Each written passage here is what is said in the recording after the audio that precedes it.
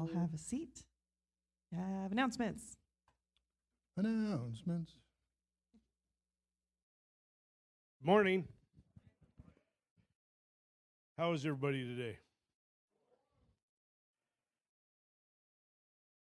Well, just, I come from a long line of Ojibwa Indians, and I will tell you, little helpful hint is at night before you go to bed, put your socks and your underwear in the freezer. Yeah, it'll help you in the morning, I'll tell you. You can get through a 101-degree day.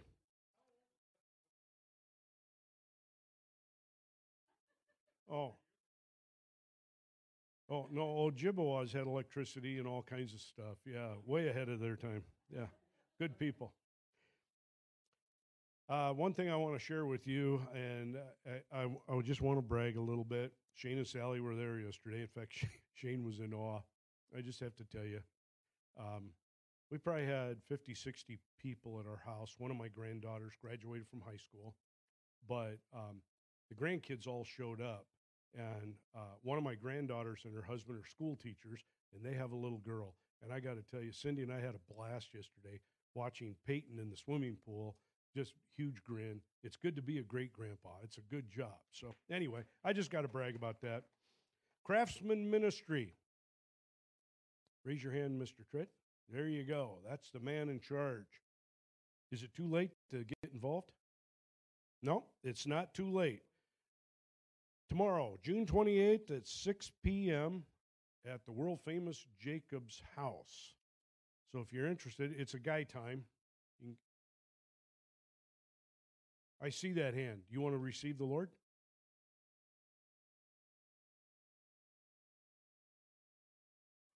Oh, mine says June 28th. Oh, okay. There you go. I stand corrected. Ladies Fellowship, Tuesday, June 29th at 6:30. Says, bring a salad to share. That was a line that just discounted males. Bring a salad. Tyler's class in the book of John meets July 5th. Is that a truism? Okay, it's going to meet on July 5th at 6 p.m. That day is right. VBS. How many of us had fond memories of VBS?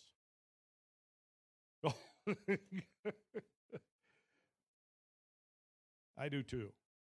In fact, I got to tell you, just a warm fuzzy. Jerry Ziegler's sitting right back over here. And when I was a little kid, his wife, Janet, was Sunday school and VBS. And man, I'll tell you, all I remember her was squeezing your cheeks and saying, it's so good to see you. It was good stuff, but I have good memories about VBS. And it's a great time for children to learn and plant those seeds about Jesus Christ. Now, here's what they want to do this year.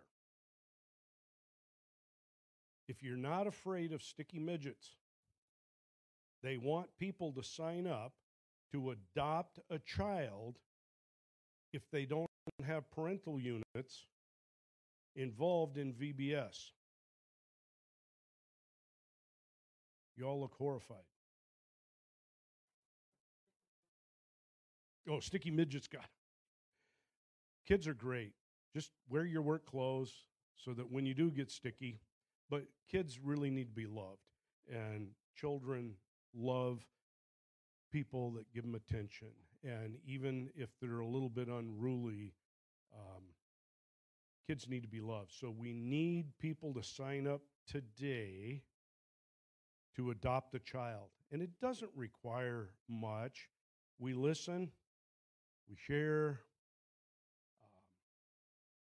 just press into their life. It's pretty stinking simple. So we really need that to execute or pull off this part of VBS. Okay?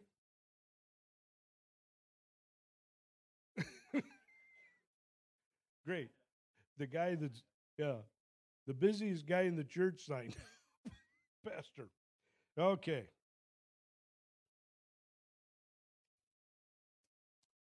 I got a great announcement for you. God presented Christ as a sacrifice of atonement through the shedding of his blood to be received by faith. He did this to demonstrate his righteousness, because in his forbearance he had left the sins committed beforehand unpunished. He did it to demonstrate his righteousness at the present time, so as to be just and the one who justifies those who have faith in Jesus Christ. Where then is boasting? It's excluded because of the law. The law that requires works? No, because of the law that requires faith.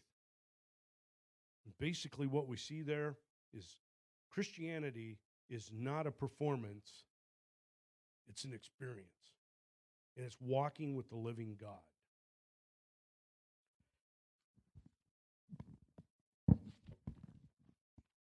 Stand with us. We'll continue on with our music.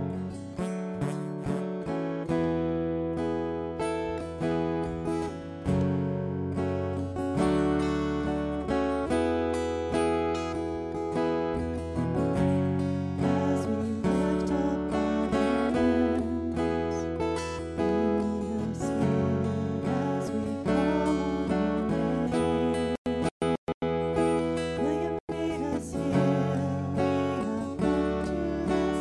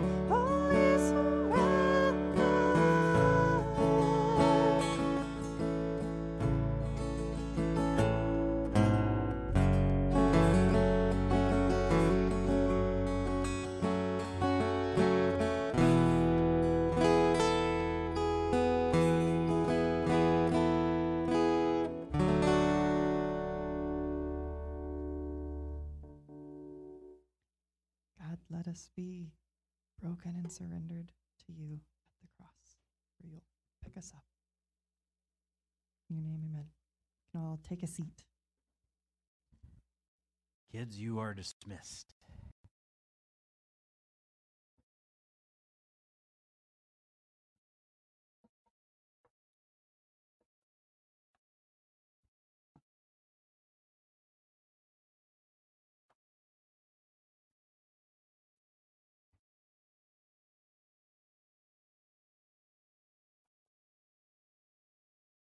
Good morning. Anybody have,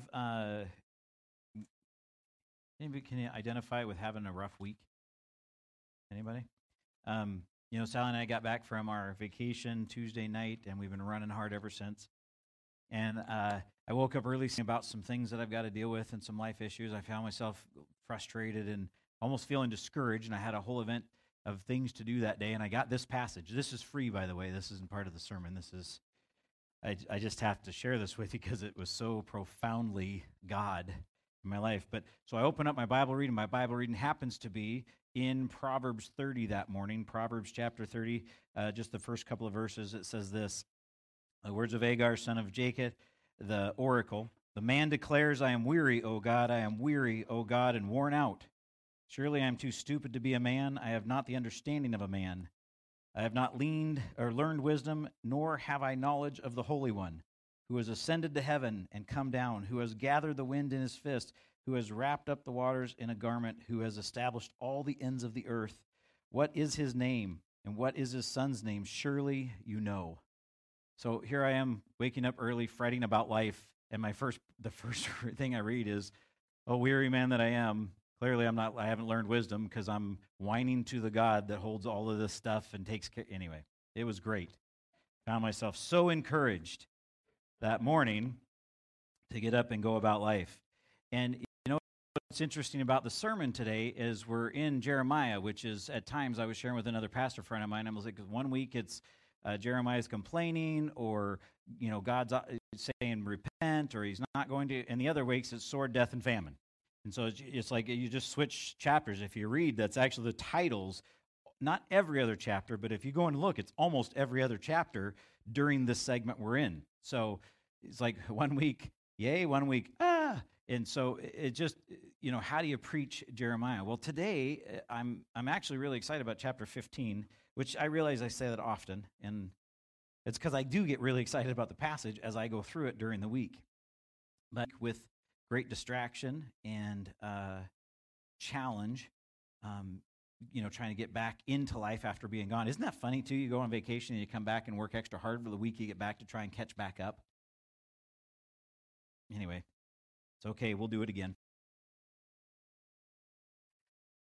This passage is a very, it's just going to be awesome. And I want you to go through it with me. But one of the things that I realized, and we're going to see this at the end of the passage, is that there's so often times in my life where I'm complaining to God about what's going on, and then he reminds me about who he is. He reminds me that I'm the one that actually has left. I'm the one that's not trusting. I'm the one that hasn't been in his word. I'm the one that is distant. He has not been distant. He is still present and available. And in the midst of this passage, the powerful picture of the desperate situation that Israel or Judah is in, Jerusalem is in, is actually put together with a complaint from Jeremiah, and it's a beautiful end to this. I really hope you, as I was, but the beginning is not going to be very much fun. So let's wade into that and get through this. The reality of the condition of God's relationship with Judah. It starts in the passage we're going to start with is Jeremiah 15, verses 1. I think it's through 2 is all we're reading. Jeremiah 15:1. Then the Lord said to me, though Moses and Samuel stood before me, yet my heart would not turn toward this people. Send them out of my sight and let them go. And when they ask you, where shall we go? You shall say to them, thus says the Lord, those who are for pestilence, to pestilence, those who are for the sword, to the sword, those who are for famine, to famine, and those who are for captivity, to captivity. God starts off with an example of two people, right? Are they significant to the Israelites? These two individuals that God references? Pretty substantial characters, right? Yes. Okay. All right. Moses is one of the pinnacle guys of their culture. He's even argued in Jesus' day. The Pharisees come up and they're like, hey, we're from him. Like, we follow Moses' law. He's a very important character. And God the Father says, not even if Moses was present would I spare these people. Well, if we go back and look at why was Moses an important character, if you look at Exodus, we'll be at Ezekiel in a minute. Exodus chapter 32, verses 11 through 14. We'll actually see the very moment where Moses implores the Lord. Look at this. Exodus chapter 32, starting in verse 11.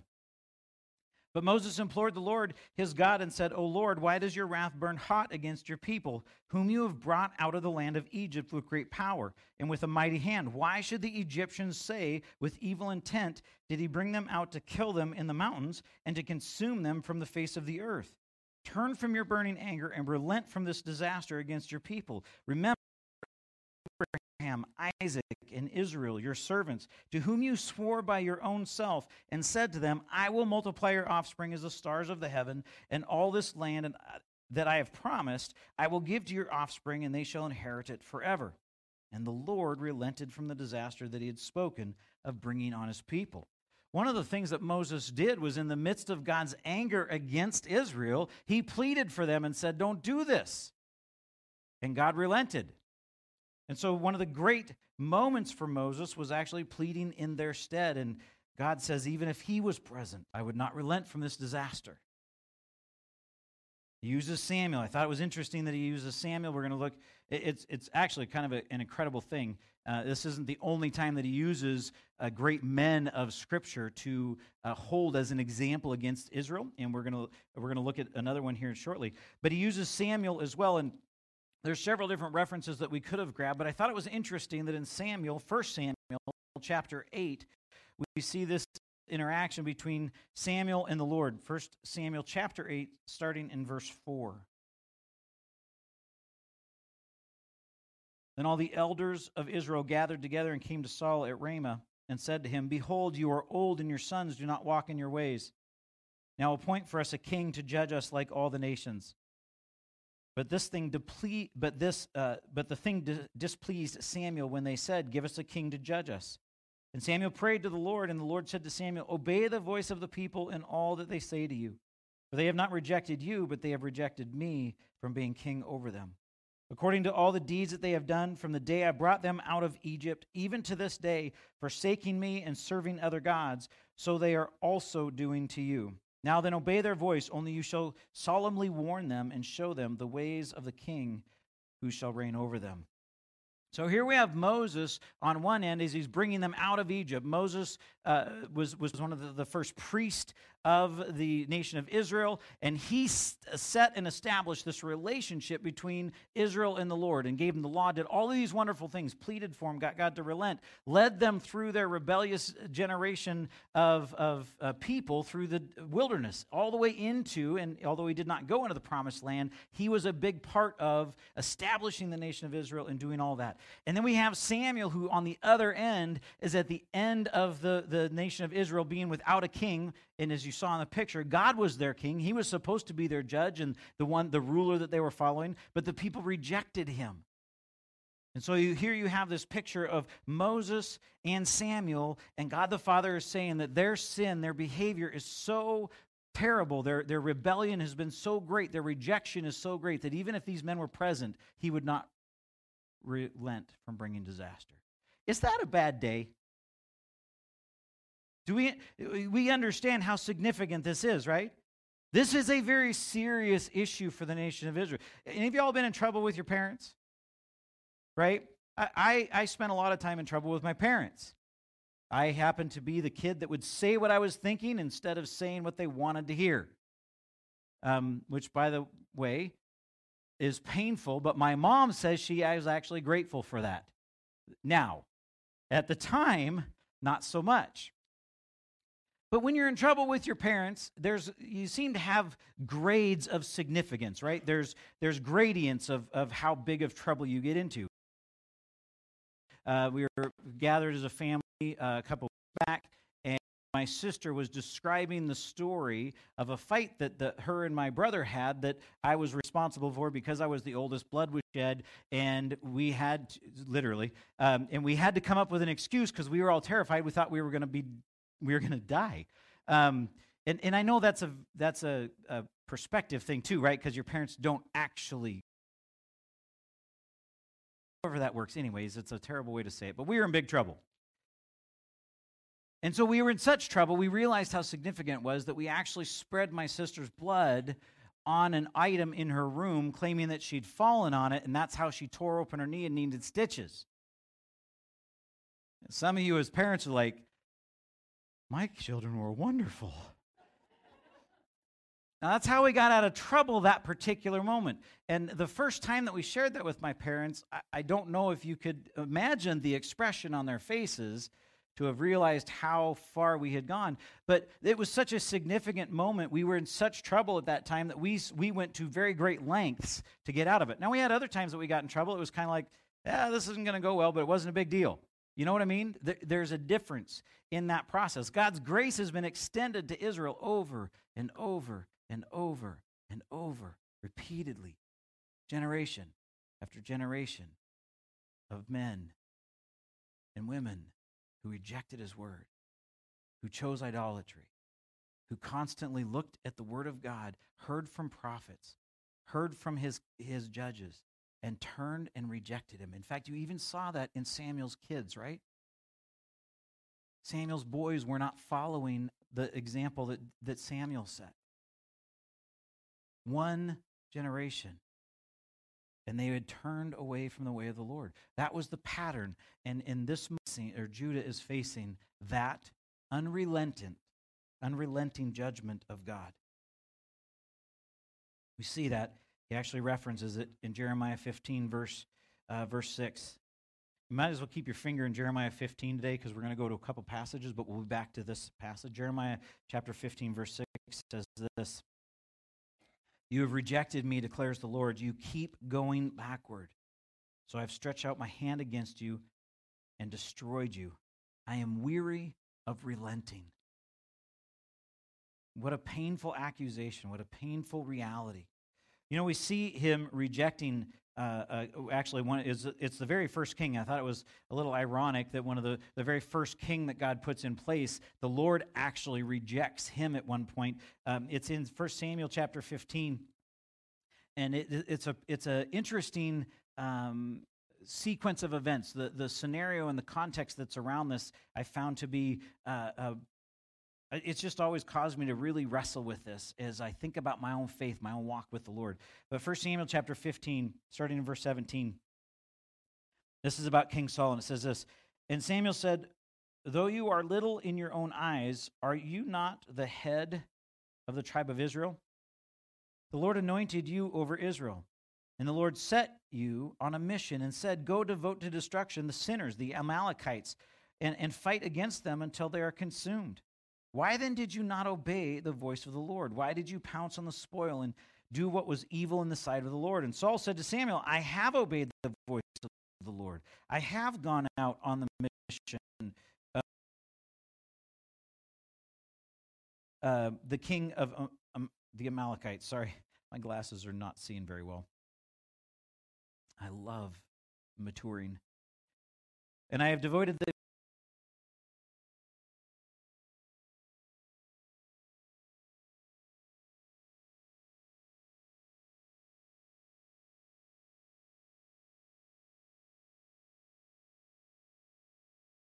obeying the voice of the Lord? Behold, to obey is better than sacrifice, and to listen than the fat of rams. For rebellion is as the sin of divination, and the presumption is as iniquity and idolatry.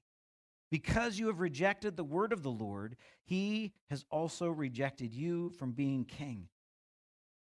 Saul said to Samuel, I have sinned, for I have transgressed the commandment of the Lord in your words, because I feared the people and obeyed the pardon my sin and return with me that I may bow before the Lord. And Samuel said to Saul, I will not return with you, for you have rejected the word of the Lord, and the Lord has rejected you from being king over Israel. Now, I need to finish the passage because Samuel and Saul have an argument, and Samuel goes back, but it's the end of God's blessing on King Saul. But there's some unique things that you see in this that I think are connected even to this part. Part of what we see Saul being rejected from God is because he rejected God's word, and we're actually going to see that at the end of the passage in 15, where God's challenging Jeremiah in his own relationship, in his own complaint. We're going to see that. But did you notice how Saul's influence was diminished because he was worried about other people? He was worried about his people. The question at the very beginning of that passage is, although you're small in your own eyes, are you not the leader of Israel? Did not God place you in charge?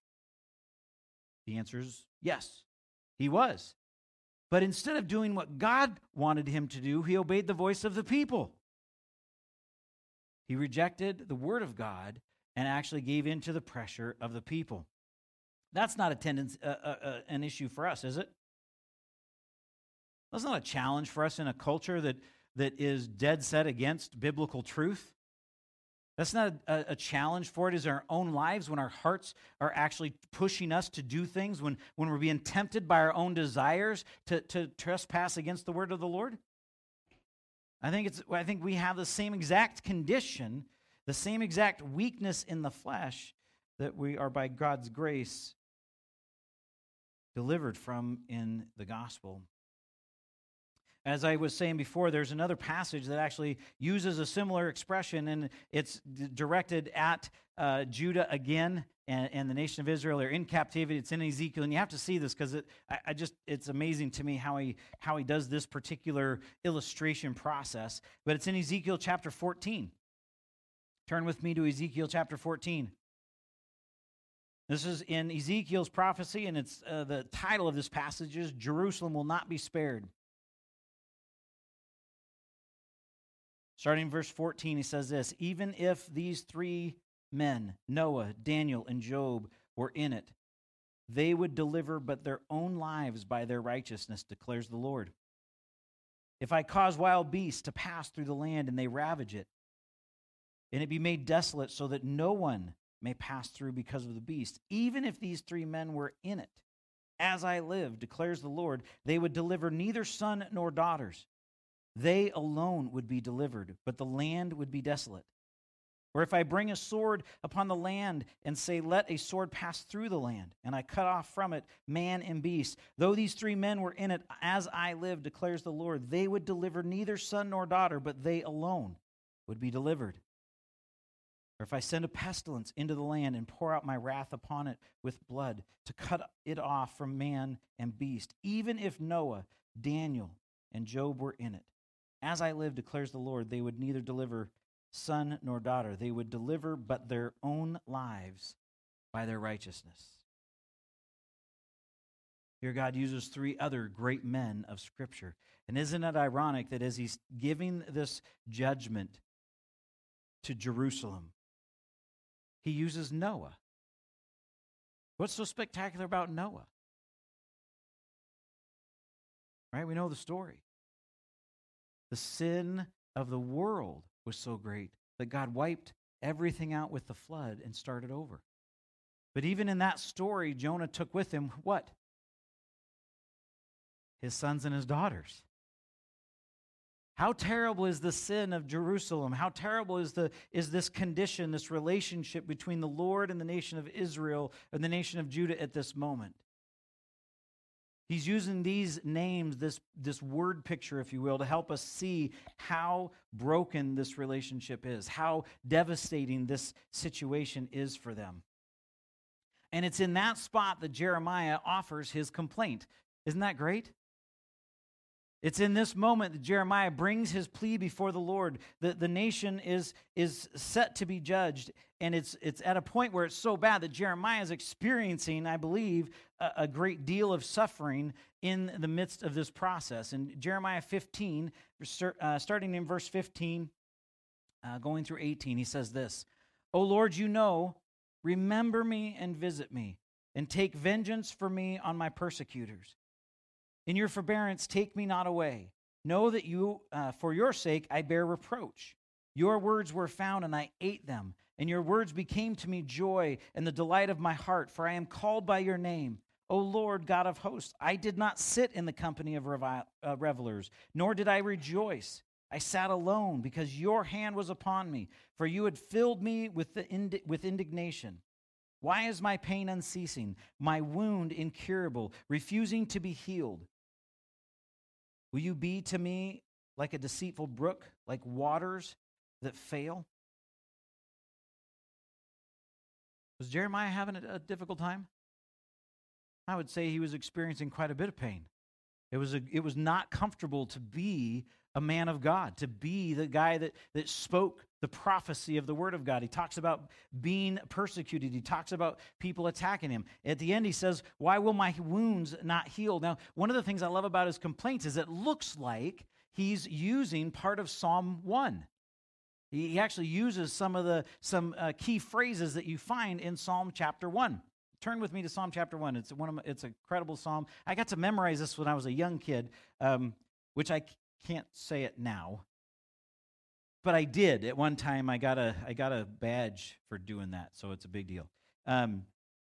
But I love this passage. It's an incredible passage. And I think Jeremiah is actually referring to, we see three different spots here where I believe he refers to elements of this psalm. He says this, blessed is the man, Psalm chapter 1, blessed is the man who walks not in the counsel of the wicked, nor stands in the way of sinners, nor sits in the seat of scoffers. But his delight is in the law of the Lord, and on his law he meditates day and night. He is like a tree planted by streams of water that yield its fruit in its season, and its leaf does not wither. In all that he does, he prospers. The wicked are not so, but are like chaff that the wind drives away. Therefore, the wicked will not stand in the judgment, nor sinners in the congregation of the righteous, for the Lord knows the way of the righteous, but the way of the wicked will perish. Did you see it in Jeremiah's response to the Lord? He said that when the word was found, he delighted in it. He ate it. He consumed this word. Did you catch that? Very much like what we saw in Psalm chapter 1. He says he didn't sit in the seat of revelers. Instead, he sat alone. He pulled himself out of that moment. He didn't take counsel from those who were wrong. He treasured the word of the Lord. He valued it. And then his response in 18 is that, okay, so why isn't my life better? I'm doing all the things that you've told me to do. Why am I still in this spot? Why am I suffering like this? According to Psalm chapter 1, things should be good. The evil should be losing and the good should be winning. Right? Do you guys see it? Okay, I'm just making sure I'm not, you guys are like, what is he doing? Jeremiah's complaint, I think, is valid.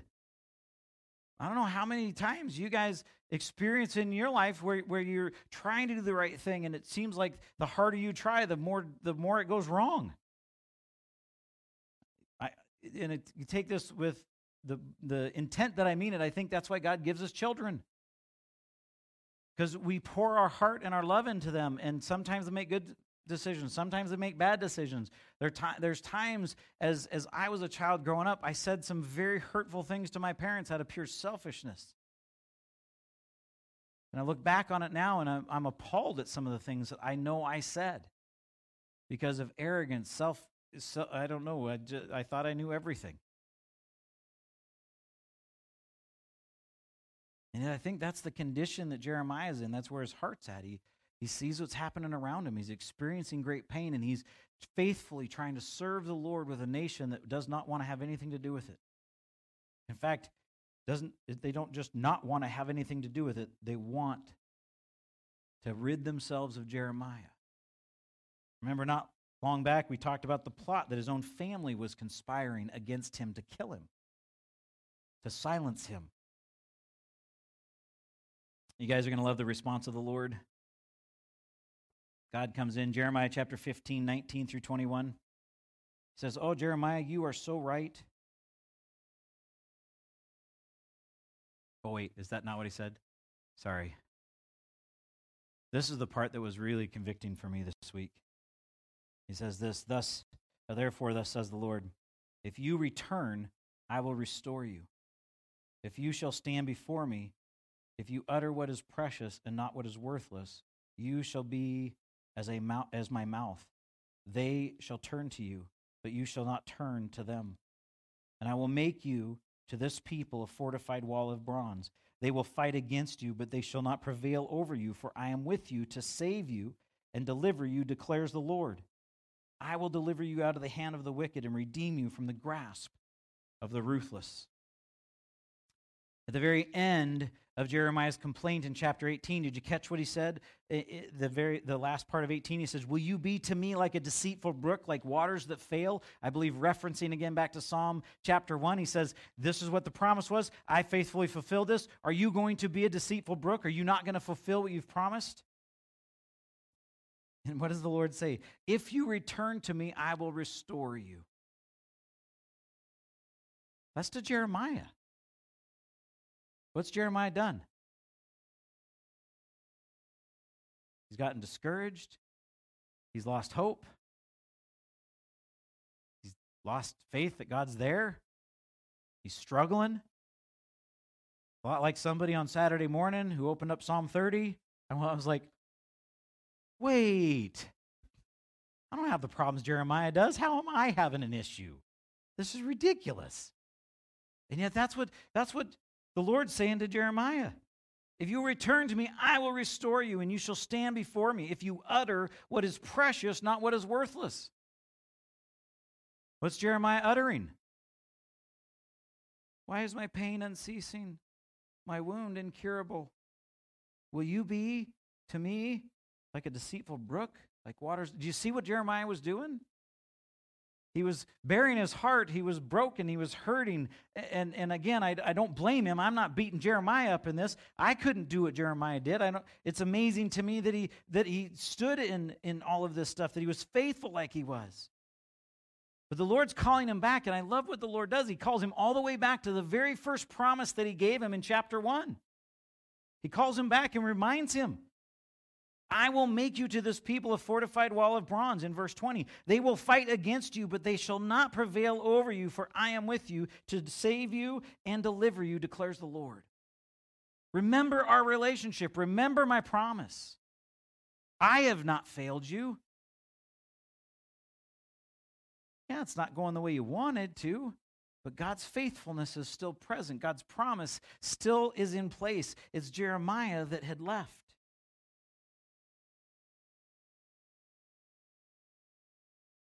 So often, I think in our own relationship with the Lord,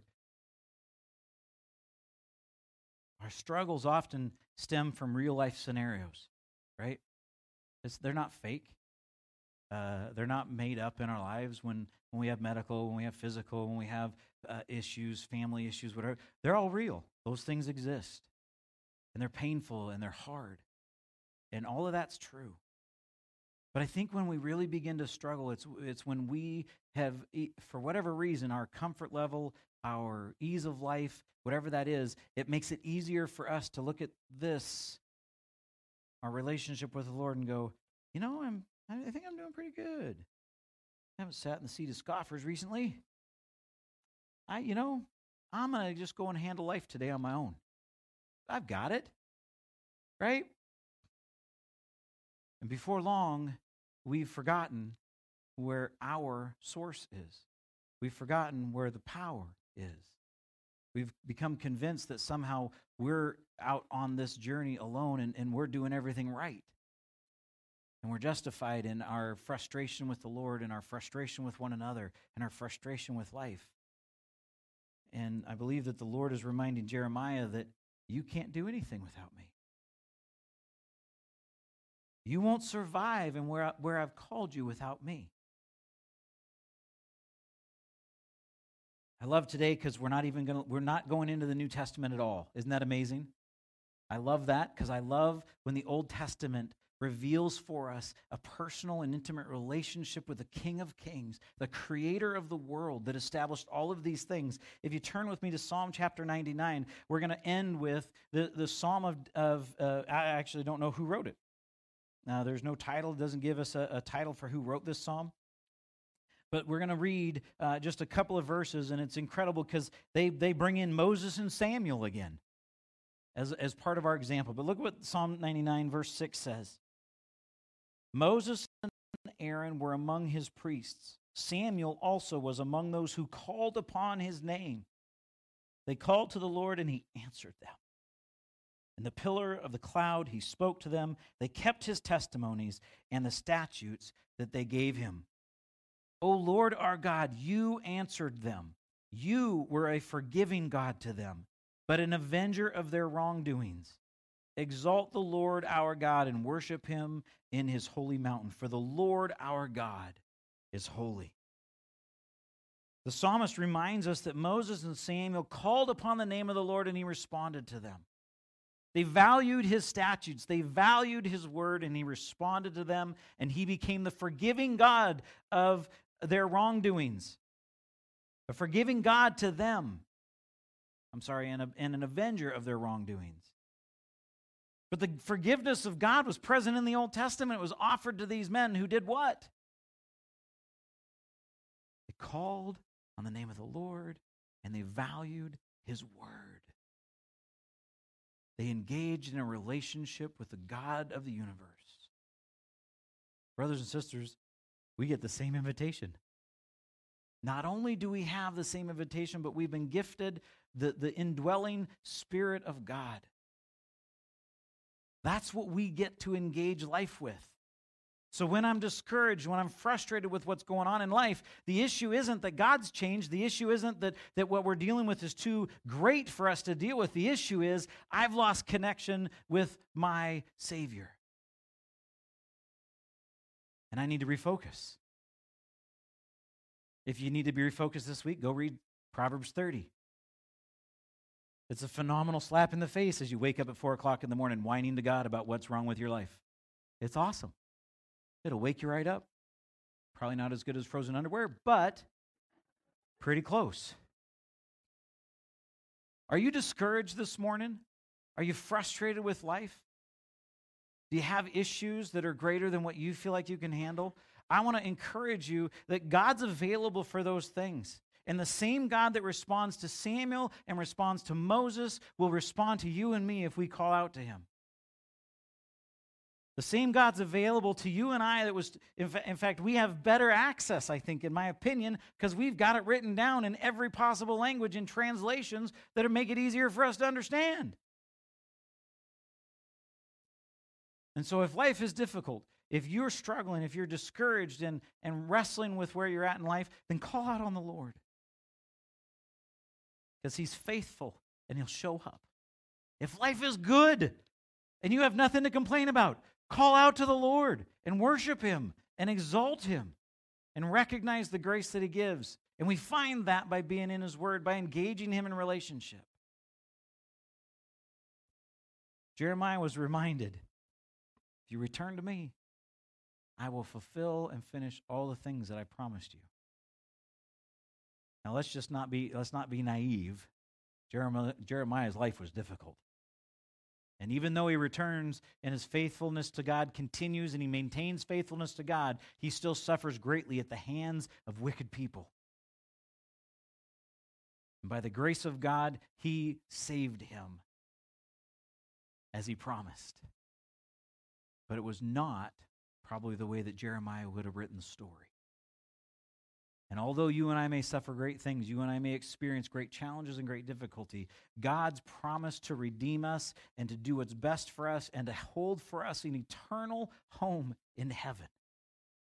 It exists for his children. Although the story and the path that we take on this earth may not be the way we would write it, it is guaranteed by an all-knowing, all-powerful God who sits outside of time and outside of all restraints and constrictions and challenges of man, and fulfills those things as a good father would do, that is capable of doing all things within his preference, within his will, within his glory.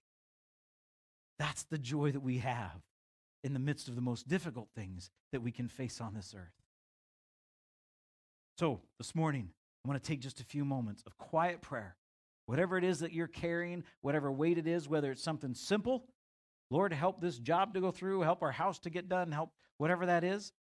Or if it's something very, very painful and serious and deep within you, I want to give you a few moments to call on the Lord today. Just quietly in your own heart and take the time to do that. And we're going to do that together. And then I'm going to close us in prayer.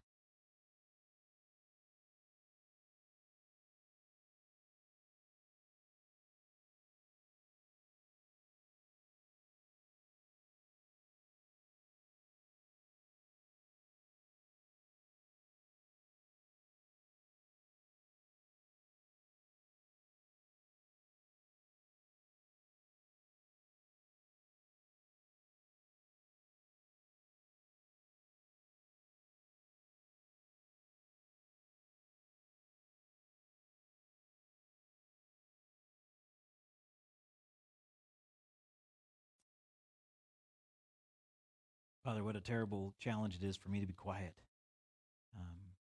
30 seconds is so tough. Even when I'm trying to pray and talk to you, my mind is going a million miles an hour. Lord, I acknowledge that I don't trust you like I should, and I don't know you as I would like to, as we read in Proverbs 30.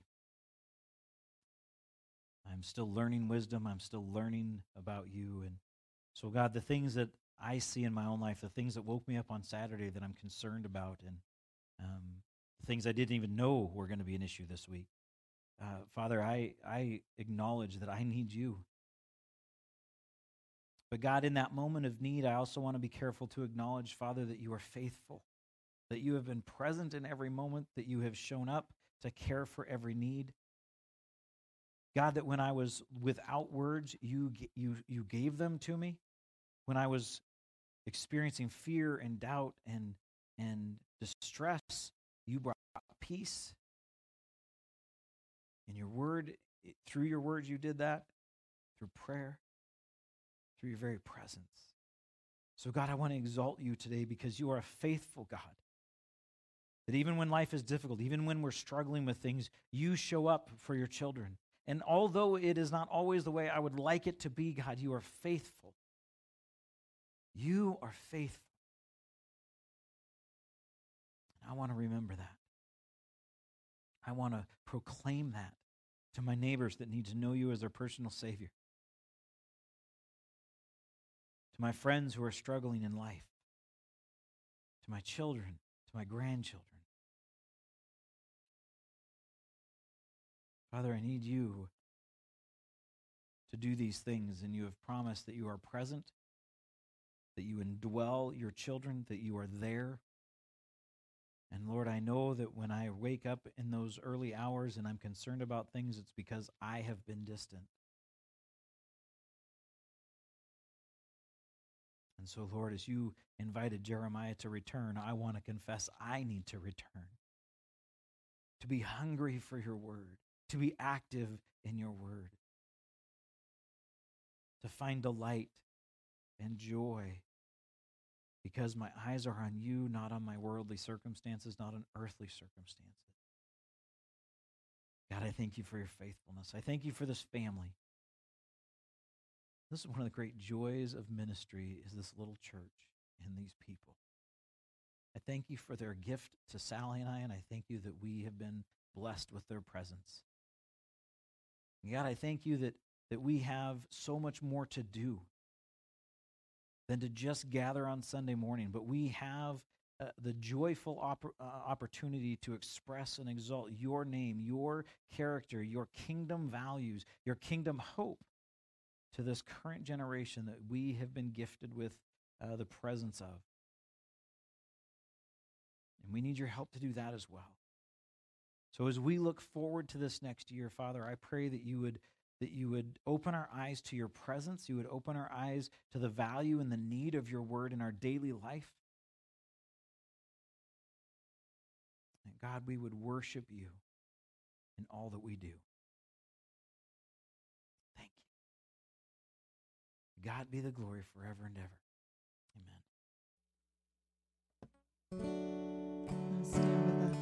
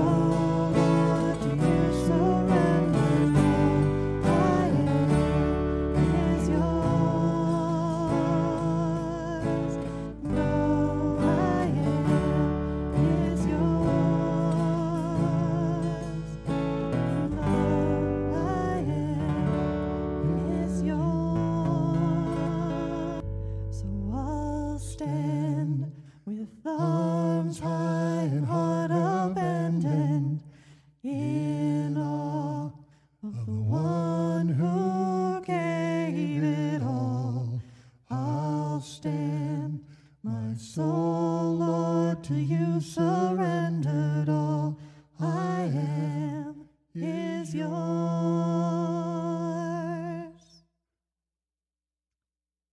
Grace and peace be yours in abundance through the knowledge of God and of Jesus our Lord. Amen. See you all next week. Well, Announcement.